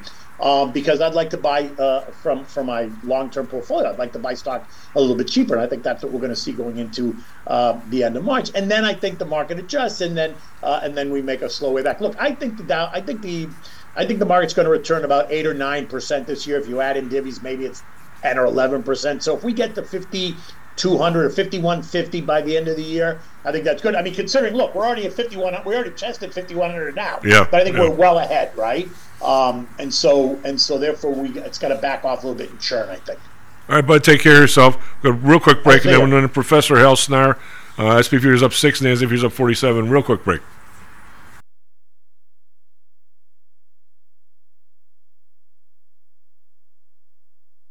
Why are you using medication to cover up the symptoms without treating the actual cause? Painkillers, muscle relaxants, and anti-inflammatories are not the answer. At ChiroMed, physicians are trained to detect the cause of your symptoms and to correct the underlying problem. If you're ready to listen to common sense and do what it takes to make changes in your body that can affect your health for the rest of your life, give ChiroMed a call and set up a complimentary consultation. They are located in Orland Park and can be reached at 708-403-2727. 20,000 patients over 22 years have been treated at ChiroMed, and over 90% of them have had positive results without medication or expensive surgery. Isn't it time you did something good for your body too? Give ChiroMed a call, 708-403-2727. That's 708-403-2727. Let's get you pain-free and living again. Hi, I'm Audrey Johnson, an owner of Home Source Realty and a frequent contributor to Stocks and Jocks. If you're nervous about the stock market and considering diversification, or are looking for a rate of return way better than your bank's, consider adding rental properties to your portfolio. Whether it's a condo, single family, or multi-unit building, I can help you select a property that meets your financial needs. Call or text me at 708-349-3456. That's 708-349-3456, or visit my website at myhomesourcerealty.com. That's myhomesourcerealty.com. Interested in promoting your business to a high-end audience comprised of entrepreneurs, traders, executives, and the everyday business person? Consider advertising on Stocks and Jocks. With a devout listenership covering the Chicago market, along with a vast online presence, advertising on Stocks and Jocks may be just what it takes to put your business over the top. For more information, contact me, Matt Weber, at matt@stocksandjocks.net. That's matt@stocksandjocks.net. Stocks, Jocks. Stocks and Jocks. Stocks and Jocks. You are out of control. Here, right now, right here, right now, right now. This self-directed trading is a lonely job. Online trading is not as easy as point and click. No, it's not. Hello and welcome back to Stocks and Jocks. I'm Tom Howell. We got Ryan on the board. SP futures up 675. NASDAQ futures up 50. Individual stocks and the Dow. Actually, not much of anything going anywhere. We've got Salesforce up $1. Walmart up 65 cents. That's really about it. IBM up 67. So kind of a quiet morning. We have Zoom up $6. They were up 8 a minute ago, but now they're up 6. They hit beat on earnings and revenue. Do we have the professor? Hey, Tom, how you doing? Doing all right. What do you think about the surge pricing at Wendy's? Oh, I know. I just tweeted about it. I think what's going to happen is, people love their Wendy's, but I'm not going to pay a premium to have it from 11 to 1. I'll just go to McDonald's or Burger King. And I think it might also, real fans of Wendy's might do is they might just delay lunch until the surge pricing is over. So I don't think it's going to work. Yeah, I don't know. It would make more sense, I think, if you're going to do it, to say these are the prices, and oh, by the way, before 10 o'clock they're 20% off, and after 2 o'clock they're 20% off. That sounds better, doesn't it? I think that might work better, yeah. But it would work. It would work great if they didn't face competition. Yeah. But unfortunately, they do face the competition, and I don't think burgers are. I think burgers, for the most part, especially fast food burgers, they're pretty much all commodities. So I don't see it working at all. What about the In-N-Out burger? They're not commodities. They're good. Well, yeah, I'm talking about like McDonald's and Burger King and Wendy's. I mean, in Utah, it's really quite strange. In Utah, when you drive around, there's a bunch of these regional fast food joints. There's there's Iceberg. There's a couple locations called Iceberg. There's Hires Root Beer, A&W. Oh, yeah. A&W. You still got A&Ws? Oh, they used to have some here. They're gone. Yeah. In Salt Lake, Utah, you have A&W, you got Hires. In rural Ohio, you can still get those things. Yeah. But you have all kinds of taco joints, too. You got Taco John's, Taco Del Taco, you got Taco Time, Fiesta Olay. In New York, your fast food choices are pretty much relegated to the big three. Right? Well, if you want to be an entrepreneur at all, there's really only a few industries you can get in. You can't go on a trading floor anymore. I mean, you used to be able to do that. I mean, I thought that was a great way to be an entrepreneur. I don't think anybody would want to start a brokerage firm now. I mean, we did it in '91. It was a lot easier. People encourage you. The people like the competition now. I mean, nobody wants any competition anywhere, do they? It's in fact, tonight it's too tough. Government makes it really difficult for people to kind of break into these places. Tonight I'm going to do a thing with Kevin for his class and talk a little bit about regulation in our industry and a little bit about antitrust. And I think I don't want to take up too much of the time. I'm a guest speaker, but I think I'm going to just start at the absolute basics, Hal, and say, does anybody even? I mean, I'm just going to read the first 4 lines of the Sherman Act, and does anybody even know that anymore? You're not supposed to combine and restrain trade, and by the way, it's a felony. Does anybody even know that? I mean, when's the last time anybody? Government's not going to. I think government uses its power to create difficult. When we teach microeconomics, we talk about how in the pure competition model, there's no barriers to trade, and we really never discuss in that model what are the sources of those barriers of trade. We never really get into the weeds of that, and I'm convinced that government creates the barriers to entry. They really do. In Utah, for example, there is no regulation. There's no regulator of amusement parks, and yet Lagoon, which I call Mormon Six Flags, it's up in Layton, Utah, north of Salt Lake. There's no. I mean, they don't want people to die. And if anybody got injured on their rides, people would hear about it and they wouldn't go. So Lagoon spends a lot of money on maintenance and upkeep. There is no minimum standard of quality that government poses on them, right? So they want to do the best they can, and they do a great job. But when a politician in Utah found out about that or discovered it, he was outraged on the news, and he wanted to create a regulator for amusement parks. And of course, when they asked Lagoon what they thought about it, I mean, what are they going to say? No, we're not in favor of it? They said, yeah, we're open to it. And they're probably open to it because maybe deep down inside they know that if there's a regulator in Utah, what's going to happen is government's going to set these arbitrary quality standards, right?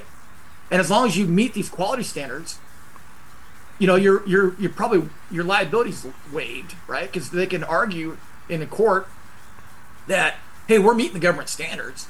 And, oh, by the way, that regulator is going to make it almost impossible for a competitor to jump into this space, right? So Lagoon's going to enjoy a monopoly position.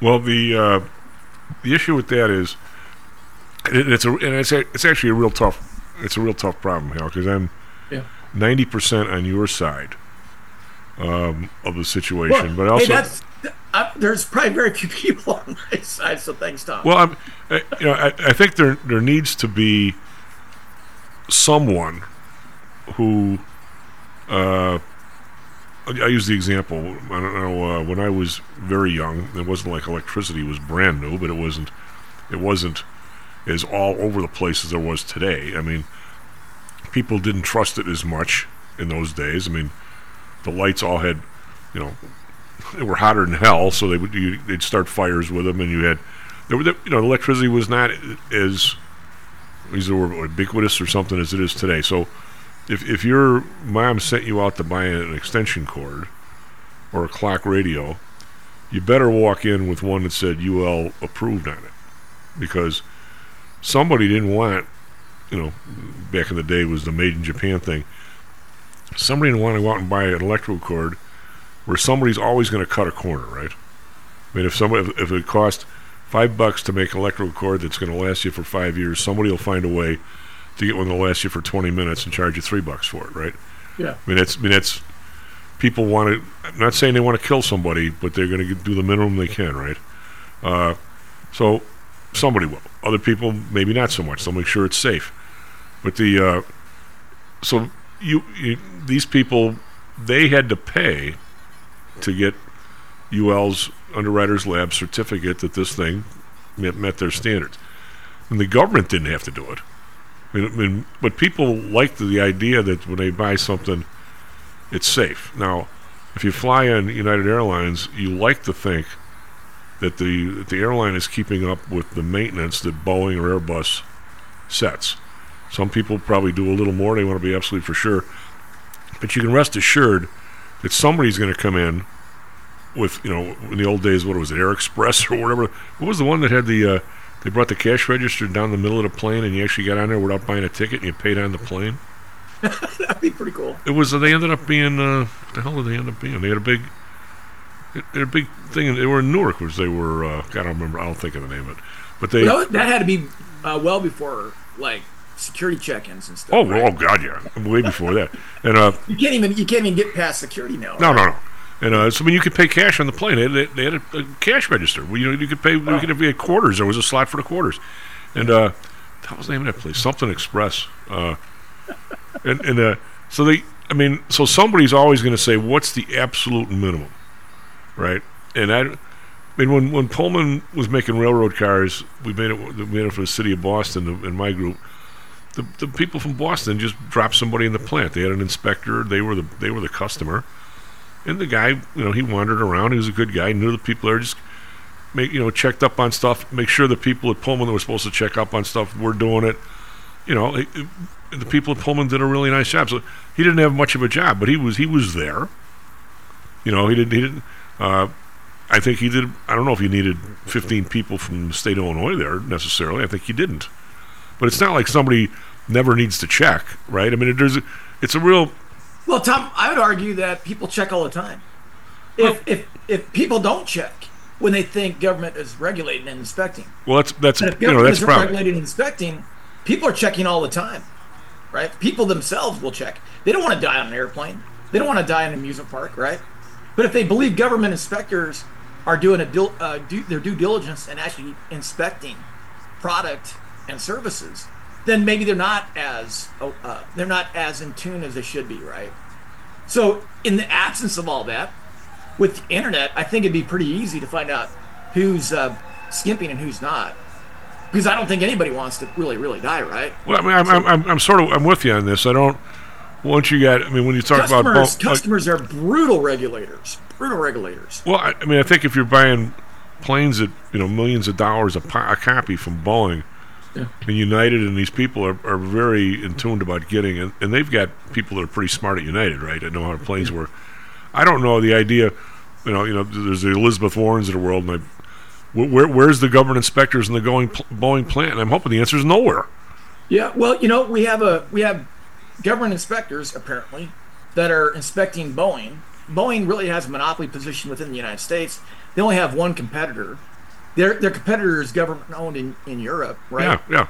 So I mean, we have that going on in aerospace now, and yet we have planes flying around that don't have bolts in them, right? So I mean, when government grants monopoly powers to firms, they don't really have to do their due diligence. They don't have any competitors, right? In the Soviet Union, the number one cause of apartment fires in Moscow, was TVs, right? Why? Because the TV czar, the guy that ran the TV industry, he didn't have any competitors. And it didn't matter to him whether his product exploded or not, because he had a monopoly granted by the Politburo, right?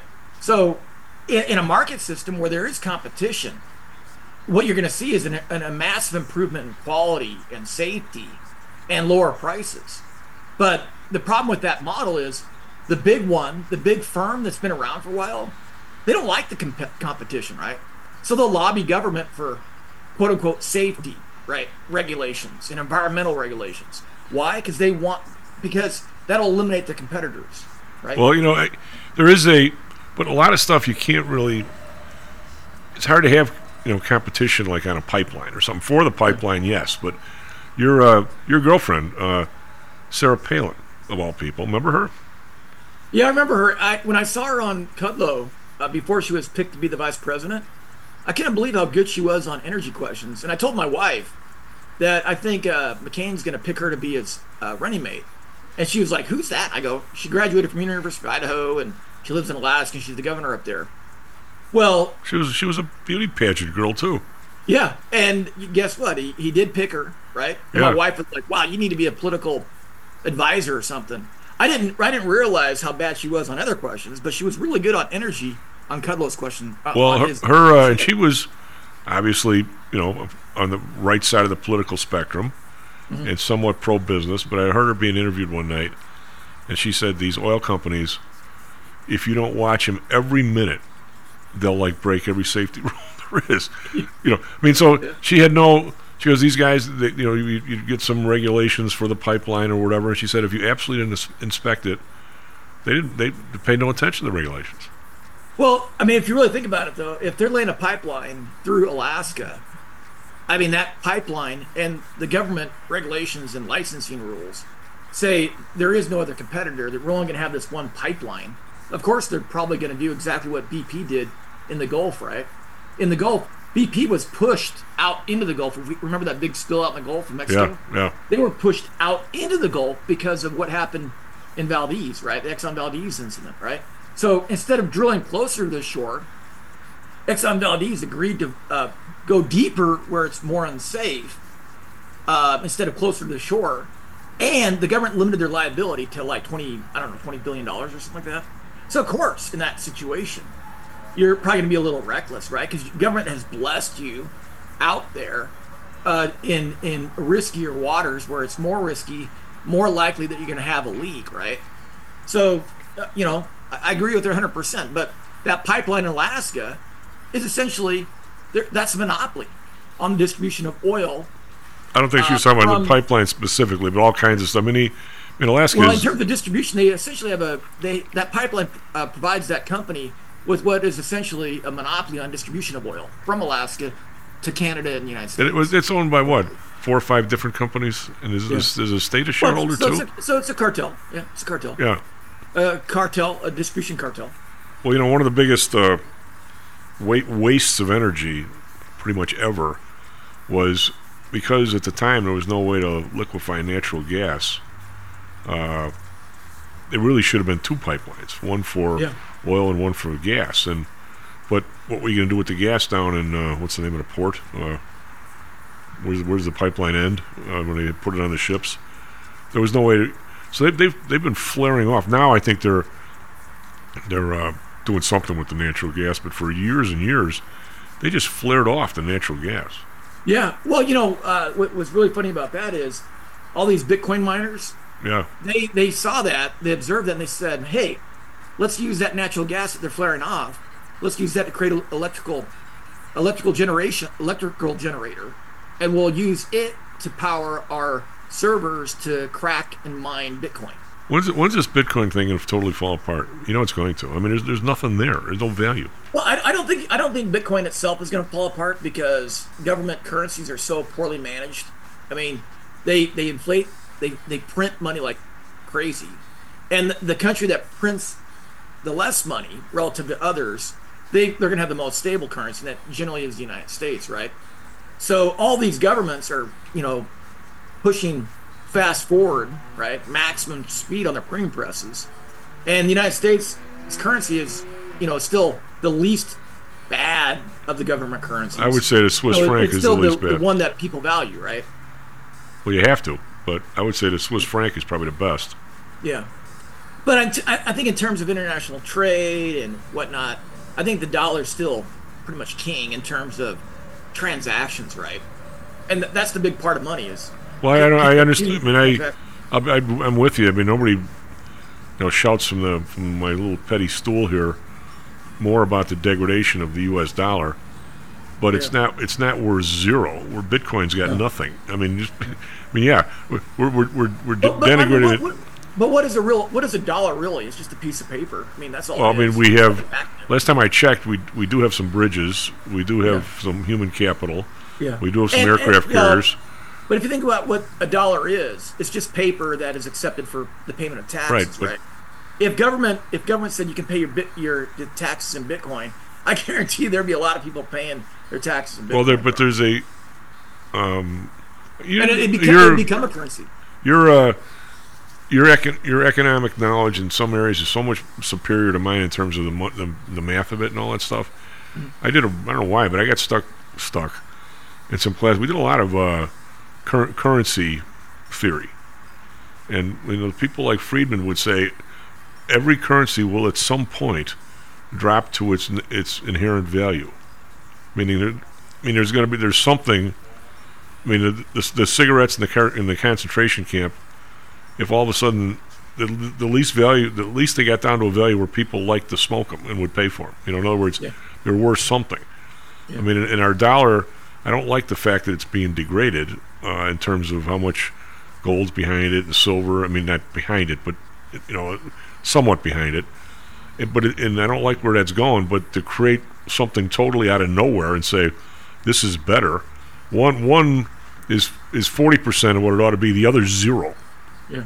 Well, I think if we ran an experiment, we asked government to do this for just a year. If government said you can't pay taxes with American dollars anymore, and you can only pay them with Bitcoin, Bitcoin would instantaneously replace the dollar as the medium of exchange in the United States. Well, because then the government would have to back the Bitcoin. So they wouldn't back it, right? They wouldn't have no control over it, and we'd probably have less inflation. No, well, first of all, we only got a couple of minutes before that's the break. That's not going to happen. But if they I'm saying, I think, and I know a whole lot of people disagree with me. I think this entire Bitcoin thing is a huge scam. The idea, the idea that we have laws in this country, okay, that make some sense. Not all of them do, but if you have an account at PTI or any other brokerage firm or any bank for that matter, and all of a sudden, I don't know the rules as much as I should have, but it's if you all of a sudden your mail comes back to us 2-3 times, we're supposed to try and track you down, okay? And if we can't find you over whatever the number is, my brother knows this obviously, maybe it's 6 months or whatever it is, that money of yours is going to the state, right? It's going to go to the Secretary of State of Illinois. And oh, by the way, you can retrieve it there when you say, where the hell's my money? I mean, we've never done this. We've always found people. I mean, because some people move without a forwarding address or think they did or whatever. It's rare, but it happens. There are laws regarding people's wealth that you can't just, after 6 months, me put it in my pocket. Okay, well, in Bitcoin, if you bought $50,000 worth of Bitcoin 2 years ago and didn't tell anybody in your family and forgot your password, they can't get it. Yeah. The Bitcoin people don't have to send it to the state under the name of Halsnar. The idea that it just stays there for 4 centuries and nobody steals it, you couldn't blow that one by me for a second, Hal. But that happens to gold all the time. You got a treasure ship filled with gold, and it goes down because of some hurricane. Okay, well that was 400 years ago, yeah. And it sinks, and nobody knows about that gold until some diver, 300 years ago discovers it, and all of a sudden this guy has all this gold, right?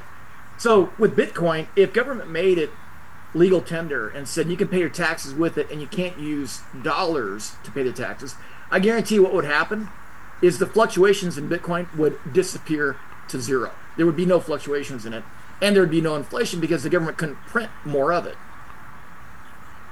And I think it'd be like turning the light switch almost. Yeah, the idea that there's this massive governance of this Bitcoin, I just don't buy any of it. The idea that the governance is at the individual level, right? Allegedly, it's decentralized, right? Well, the idea that somebody would have, I mean, we're never going to get anywhere with this debate. But the idea that somebody with a kung fu beard walked down and made this massive investment, walked back into the monastery and let everybody do everything themselves, I don't buy that for a second, Hal. I don't buy that anyway. We're never going to get anywhere with this. SP Futures up 2, NASDAQ Futures up 20. Run around in circles. Yeah, we'll run around in circles. But I mean, I know people too well. I just don't buy it. We'll be right back, Stocks and Jocks. How much confidence do you have that your investments will make you wealthy? Do you truly know the odds? Welcome to Luckbox, the control freak's guide to life, money, and probability. Luckbox shows you how to factor in the likelihood of success before you commit to an investment or any other life decision. Your brain is smarter than your gut, and that's why you owe it to yourself to read Luckbox. We've made it easy because Luckbox is free for 1 year at luckboxmagazine.com/jocks. Each new issue dives deep into the current investing climate, separates the signal from the noise with timely, actionable trading ideas, and equips you with savvy investing tactics you don't already know, all while exploring how to live your best life through music, spirits, food, sports, travel, fitness, and a whole lot more. Luckbox is the essential magazine for proactive investors who are hell-bent on controlling their financial futures. It's for overachievers and alpha types who don't buy into Wall Street's investment gurus. It's for mavericks who believe in life, luxury, and the pursuit of happiness. It's for you. Smart investors don't bet on possibilities, they play the probabilities. Luckbox is $7.99 on newsstands, but you can subscribe for 10 free digital issues at luckboxmagazine.com/jocks. Don't rely on luck. Get Luckbox at luckboxmagazine.com/jocks. Hello, this is Tom Howell, the Chief. We've talked a lot on the show about risk and suitability, about how your portfolio should match your age, income, and risk appetite. It's been hard for investors to maintain that suitability in the last several years due to a Fed strategy that has driven interest rates to virtually zero. You may have even heard that the Fed was trying to drive conservative investors to a riskier portfolio on purpose, for whatever reason. I'm sure you are aware of investors that took some increased risk, such as longer-term fixed-income securities, and are now unhappy with that choice. At PTI, we have always stressed total portfolio risk awareness and tried to minimize chasing returns in a tough environment. Well, now it looks like maybe interest rates are moving more towards historical levels. Everyone needs to be aware of what that continued movement might do to your portfolio, both good and bad. We also have a stock market that seems to have stalled, at least for the short term.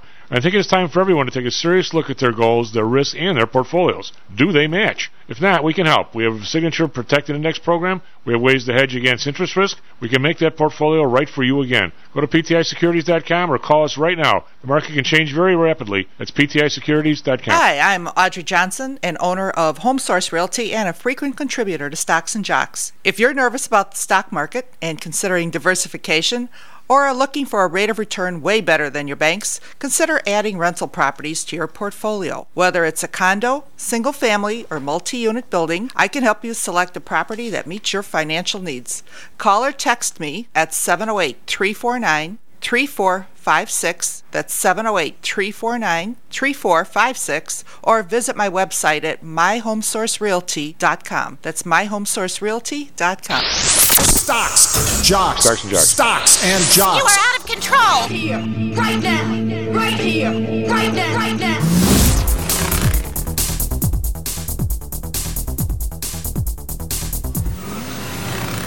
Stocks and jocks. I'm Tom O. We have Ryan on the board. SP futures up 250, Nasdaq futures up 28, so we're still up, but we're leaking back a little bit here.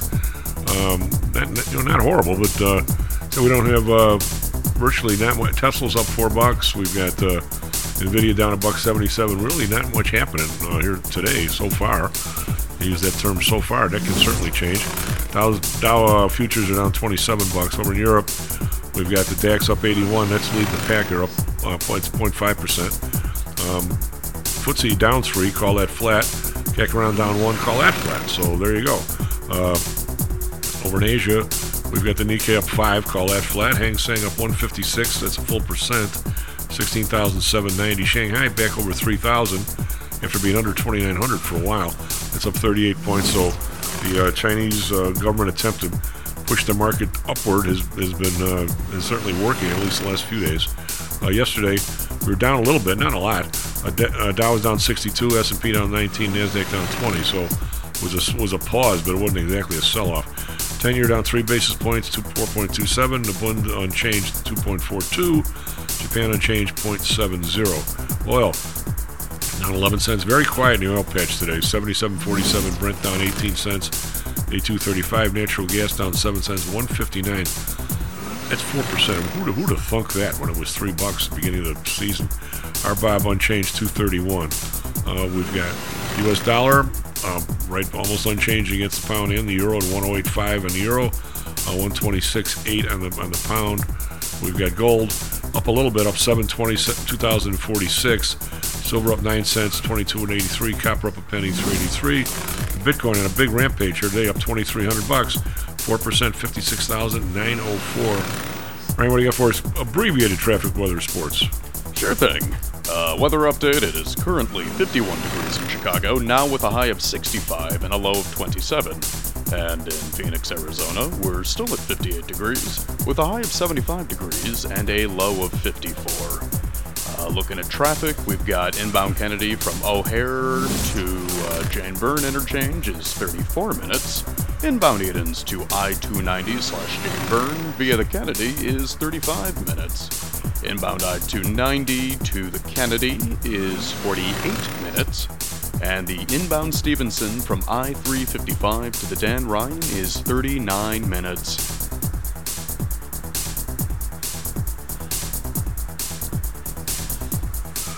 Ryan, did you cut yourself off? What did you do over there? Oh, no, sorry about that. I'm here.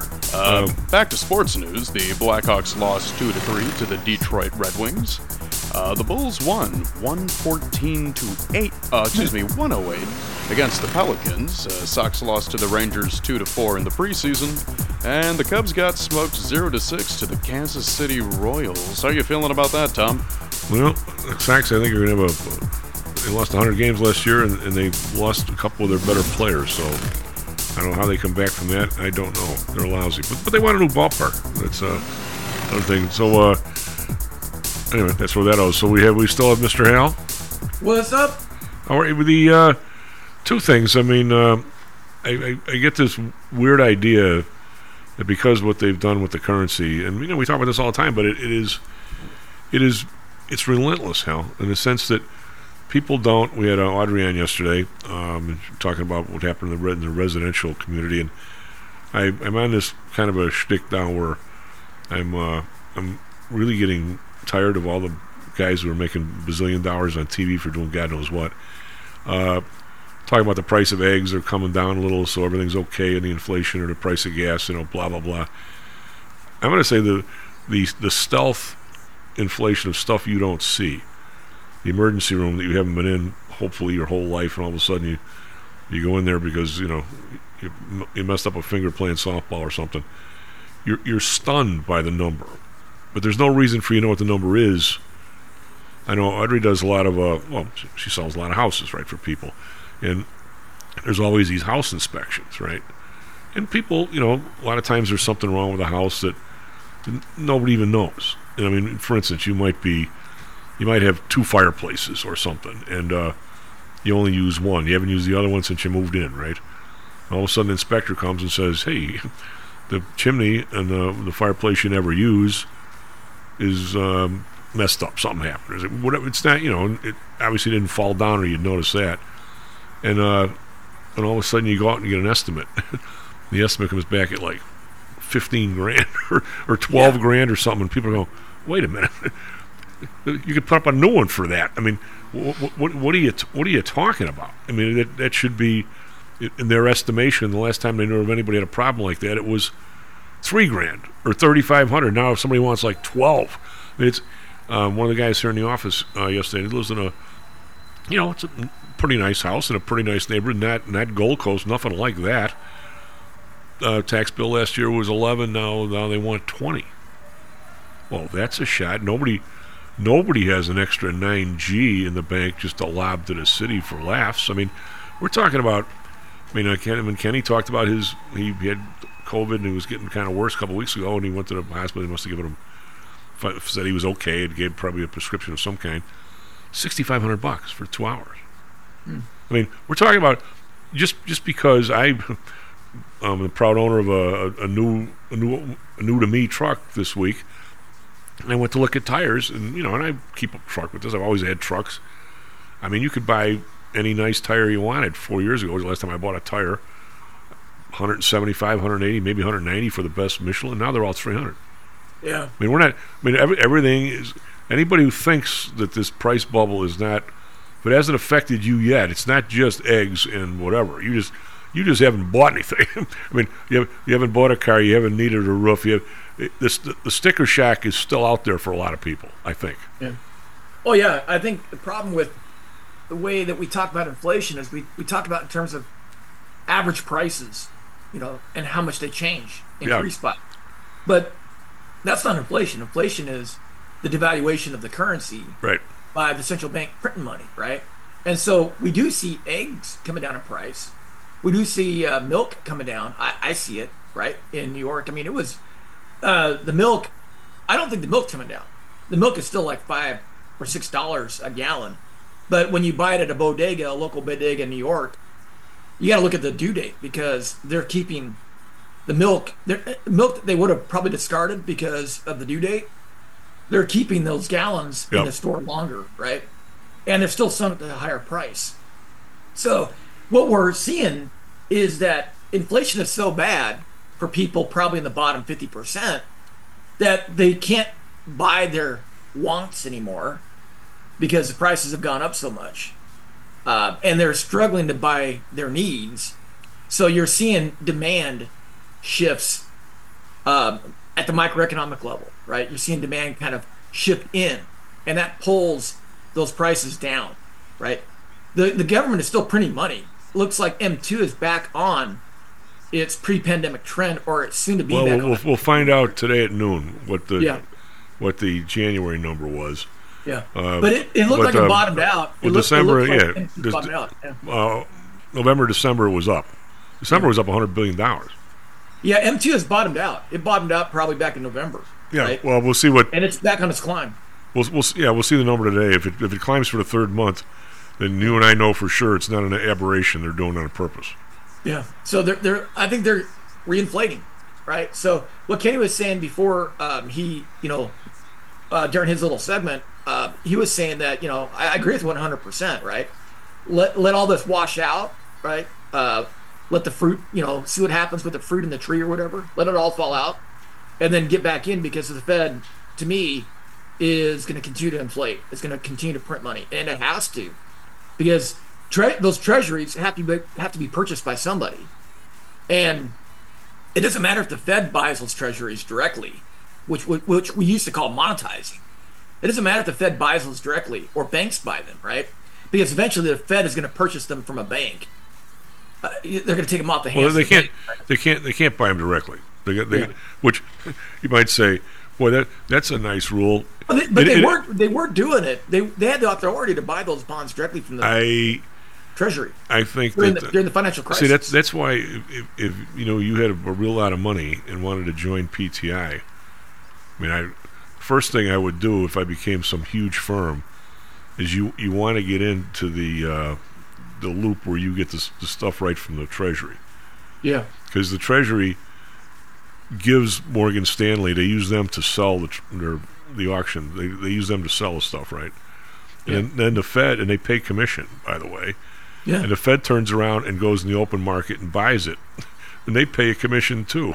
So yeah, there's a back end right there, right? Yeah, it's a two-step transaction. And that's the theory of Austria. That's the Austrian theory of money, right? Whoever gets to buy those things first are buying them uninflated, right? You're talking about a prime dealer. Yeah.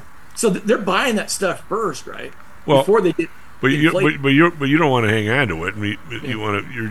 It's like a IPO. I mean, you hang on to it for 10 minutes, but the whole nobody would give the Treasury the ability to just print money and send it out there. Yeah. Okay. I mean, even you wouldn't even give that to Caesar. But we do the two-step where the Treasury puts it out there, somebody buys it. Yeah, exactly. And then the Fed turns around and buys it from them. Yeah. So in theory, it's the Fed that's is manipulating the money supply, but the Treasury wouldn't be putting it out there if they knew the Fed wasn't a second buyer, because all of a sudden they couldn't put it out there if it wasn't for the Treasury. Just think what California to do. California's got like a $40 or $50 billion shortfall now. They've run through all their reserves. Yeah. What would California do if they had a central bank? It's pretty. But here's what I'm saying is somehow the collision here, Hal, is you want these stock prices to the moon because your population thinks the economy's great because the stock market's great. Yeah. Right. So you can't. You're running out of money. I mean, I went through some of the Fed numbers. We're down from last year, and last year we were down from 22, even though it was supposedly a great year if you listen to everybody. The deficit was bigger, and by the way, I think the receipts were lower. So how the hell can the receipts be lower and the economy be better? Yeah. I mean, I just don't see it, man. I see all these people being laid off by various newspaper and news organizations. You see the layoffs there. You see layoffs in tech, right? And I think people are really having a hard time. Yeah. Finding work. I mean, we're talking maybe 50th percentile or lower. I think people are really having a hard time finding work. Now, if you have a job at one of these media companies and you read the teleprompter, you're probably feeling pretty good. If you work in DC, you're probably feeling pretty good. And that's where we get our news from. Right. Those people, yeah. Right? So we're being told everything's great, but I don't feel that it's all that great, honestly. Well, and so then when you go to the grocery store, it's like getting punched in the face. But if you want to close the deficit somehow, I mean, who's not paying their fair share are the big companies. Yeah. Okay, now what is the fair share?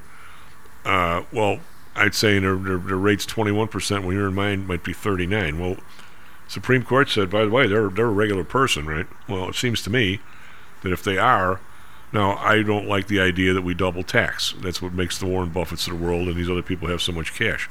Yeah. I think that they should pay the same amount as everybody else. And by the way, if they pay a dividend, they should be able to deduct it, because whoever gets the dividend, let them pay for it. Yeah. Whatever tax rate they have. If a company's paying dividends, the owners of those stocks that are receiving those dividends, they're the ones who should be paying the tax, right? Okay, but I mean, that's my point. But the company shouldn't pay, and then those people pay. Yeah. The double taxation. So anyway, but the point is that... But if you look at international transactions, right, if you're an American company selling a bunch of stuff in Europe, you're paying tax in Europe, right? Well, it depends where you have your income. Yeah, and then then you bring that back to the United States, and you got to pay tax on whatever's left. They're not getting screwed. They got some kind of tax domicile. That's the beauty of transfer pricing. Yeah, my buddy Dan, he works at PricewaterhouseCoopers in Boston, and he actually wrote one of the chapters in that book. And that's his specialty, is transfer pricing. And he did it he was in Egypt right before the Arab Spring, and his family was evacuated. and he ended up being in Dubai, then Indonesia, now he's in Boston. And that's exactly right. The transfer pricing, I mean, all they do is, I mean, essentially what they do is it's these prices that are paid within the company, and all they have to do is, you know, set these prices in a way justifying that, well, these are the prices that would be paid if we were purchasing them from a different company. And it's a legal way of accruing revenues in lower tax regions, it's Switzerland. Let's put it this way: it's not legal. It's just not illegal, right? Well, I mean, I think when I read this Money in Banking book, one of the most striking things that the author said is that he called, if I remember right, it's been like 10 years since I read this in the textbook, going around and finding ways around regulations. He called that financial innovation or something. Yeah. Well, but then you're also meeting with people from the IRS who might be dumb as a rack, or you promise them a job when you get out. Yeah. I mean, my late friend Bob Golden, we miss him personally for sure. He's one member of our group that's no longer with us. He's come on the show, and Bob was he's dead for a while, so I can use his name, and people know on the air he talked about it. So it wasn't like he was holding up on it. He was retired. We worked for one of the big accounting firms at the time, and he was in their international tax group, and he was one of the guys that was one of the inventors of the double Dutch sandwich and what was the other one, the Irish something. And what they would do is say a Starbucks, they were big on this. Starbucks had a gazillion Starbucks in London and in Britain. I don't think they had hardly any in Amsterdam. Yet all their income was in Amsterdam. They would run the price. They'd buy the coffee from Africa to Amsterdam at $3 a pound or whatever the hell it is, and then they'd sell it to the people in London at $6 a pound. So the profit really was in Amsterdam, even though all the sales were in London. Yeah. I mean, well, screw that. I mean, I'm just saying, when you're broke, you have to look out there and say, who isn't paying their fair share, or else everybody's got to pay more. As I get older, every time one of the problems with that, though, is when you start thinking that way, companies, like, for example, this was on 60 Minutes, and I think Leslie Stahl was the reporter. Yep. And she was interviewing this Democrat representative from Texas, and he was upset that a company he called it his company because he didn't own the stock, but it was a Texas company, so he called it his, which I thought was weird. But this company, they were doing this transfer pricing, and all they had was a piece of paper that was in a mailbox in Zug, Switzerland. Yeah. And on 60 Minutes, he said, we're gonna create a law that says you have to have your management team in order to get that tax break in that country. So what did that company do? Just on the words of this guy, they moved their office from Texas to Switzerland. It wasn't even a law that was passed. They just, on those words, they just said, well, all right. There needs to be a smell test. But right now, these big companies are all shoving cash in the back of these guys' pockets. Yeah. Not to mention the fact that if you did something and all of a sudden all these companies, I mean, the best was, I don't know the details, but I think it was Microsoft or the IRS, was this 2-3 months ago? Hit them up, said, we think you owe us like $22 billion in taxes. Yeah. And the guy from Microsoft basically said, up yours, we'll be in court for 7 years, you guys. Well, you know what? If there's a war on, stealing money from the government shouldn't be a national sport. Yeah. Well, didn't Berkshire Hathaways owe the federal government $1 billion? The IRS claimed that Warren Buffett owed like $1 billion, and Warren Buffett at the same time was telling people that income taxes need to go from 35 to 39. Yeah. And the reason why he said that is because he doesn't pay income tax; he pays capital gains. Yeah. Right. So to me, the IRS, the tax code, is just one big Rube Goldberg machine. Well, right? but here's what as I get older, life gets simpler. It's got every time somebody doesn't pay, I pay more, and all the listeners and the contributors pay more. Well, I agree, and I'm tired of it. And I'm tired of it, to be honest with you. The rules are so convoluted. Well, that people just exploit and mine these loopholes. Right? Here's what, if you say you found a $10 million sponsor for Stocks and Jocks, and all of a sudden we get on the radio station, we bought onto some station, and all of a sudden we're huge, and we've got, we're making $5 million, and all of a sudden we're actually paying people to come on like you and me. Imagine that. I tell you, this is so immoral. I can't go there, but I'm going to say it's stone cold legal. We have, for those that don't know, Stocks and Jocks is trademarked. It's copyrighted to me, or to Stocks and Jocks, which I own. If all of a sudden we were to say, you know what, this guy Ryan, he's a nice kid. We don't know how good of a producer he is. By the way, he's always wanted to live in Ireland. All right, we'll ship Ryan over to Ireland, and I think they've got the tax base, or we'll put him in Bermuda or some damn place, wherever we got to go, and we're going to say Ryan is a consultant. We're going to form a little firm over there, and Ryan is now an employee of that firm. Well, we're going to pay Ryan all the rice he can eat, as minimal as we get away with. We don't want to pay him too much, but we're going to say every week and plus we're going to put the copyright over there. All right, so we're going to pay overseas for our own copyright for the use here, which is what Forest Labs did in the Bahamas or Bermuda, wherever it was. They put the patents for their drugs the U.S. government gave them overseas, and then paid a lease for their own patents that the government gave them, so they didn't have to pay taxes here. Well, you know what? I don't know if that's legal or not, but that sucks. So we could send. Here's what Ryan does for us. Every week, he sends me a schedule of the contributors, which I could do myself in 30 seconds. But then we're going to pay that firm $100,000 a month for this consulting fee. Accrued revenues in local tax states. Yeah. So all of a sudden, we're paying for the copyright over there, which, by the way, is given to us by we applied for it, and we're going to pay $100,000 a month to this little group over there that Ryan runs, and we're going to pay Ryan $2,000 a month or whatever, or $5,000. We'd be nice to Ryan. Do you really need to even have a person over there? You could just have a piece well, I'm saying that now it's totally legit. Yeah. Now all of a sudden, the $1 million that it looks like we're making here, we're going to make $50,000 here and $950,000 in Ireland. Yep. And now, I'm going to say it's not illegal. To me, it's immoral, because somebody else now has to pay that to make up for it. And oh, by the way, we got people friggin' dying in the Red Sea and all these places, and I can't even pay my taxes. I mean, it shouldn't be a national sport to steal from a government when you got people in harm's way. Yeah. I just think the whole thing is so convoluted and crazy, and these companies they hire lawyers and accountants to mine. They literally mine the law. Yeah, right? well, I mean, find ways to pay lower tax. I don't know. You're not an attorney, and I'm not, but on the trading floor, they had a list of rules, right? And they were ever mindful that some sleazebag was going to find his way around whatever you can define as the rules. Somebody's going to find a way around it.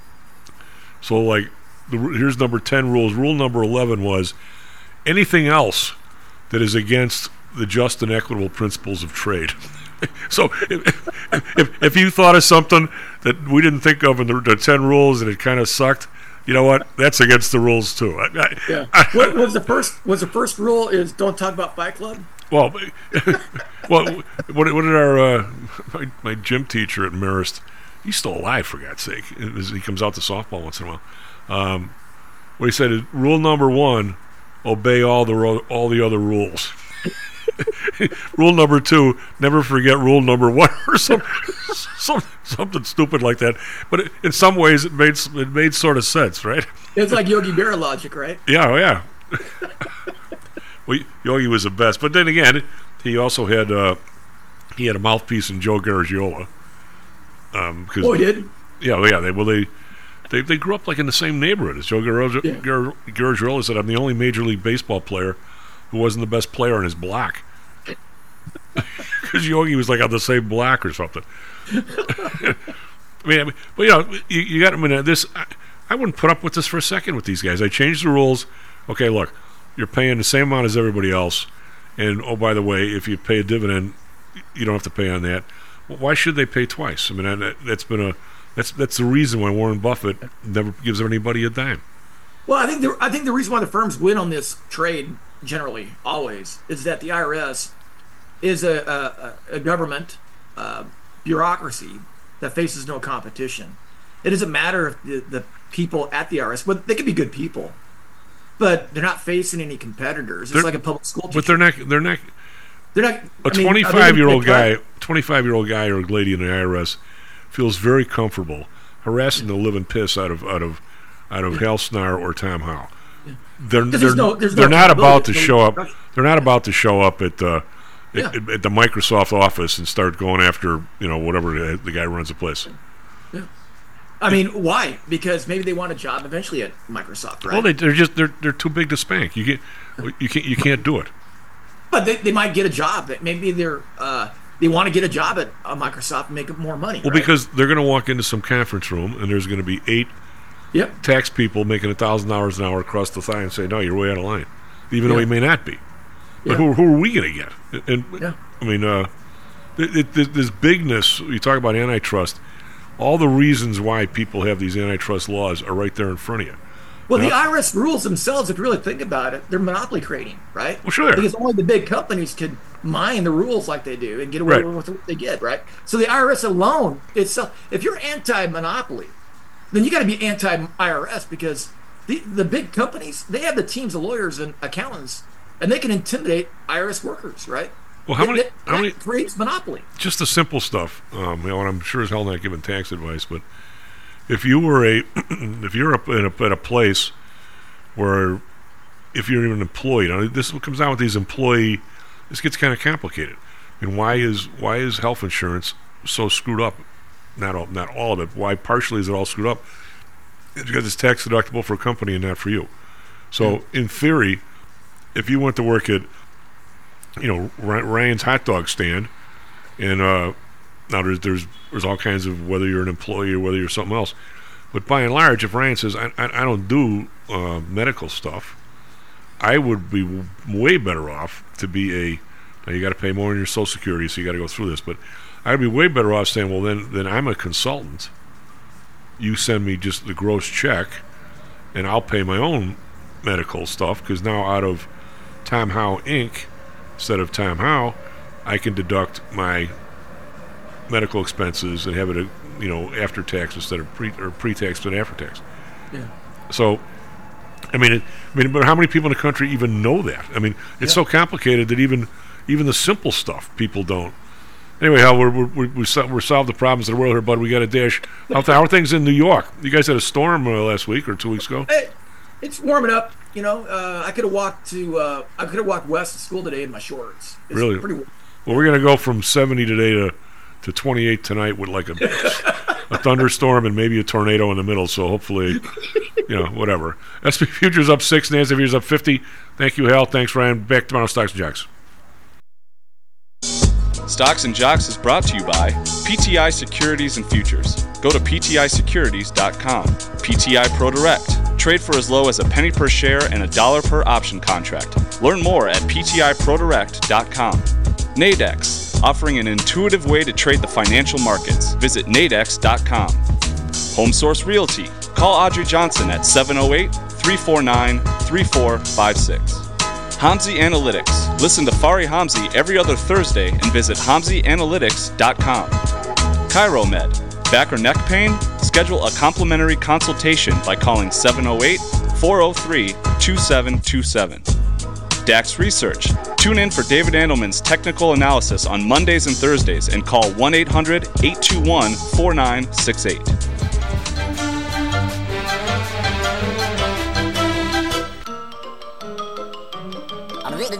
That's all, folks.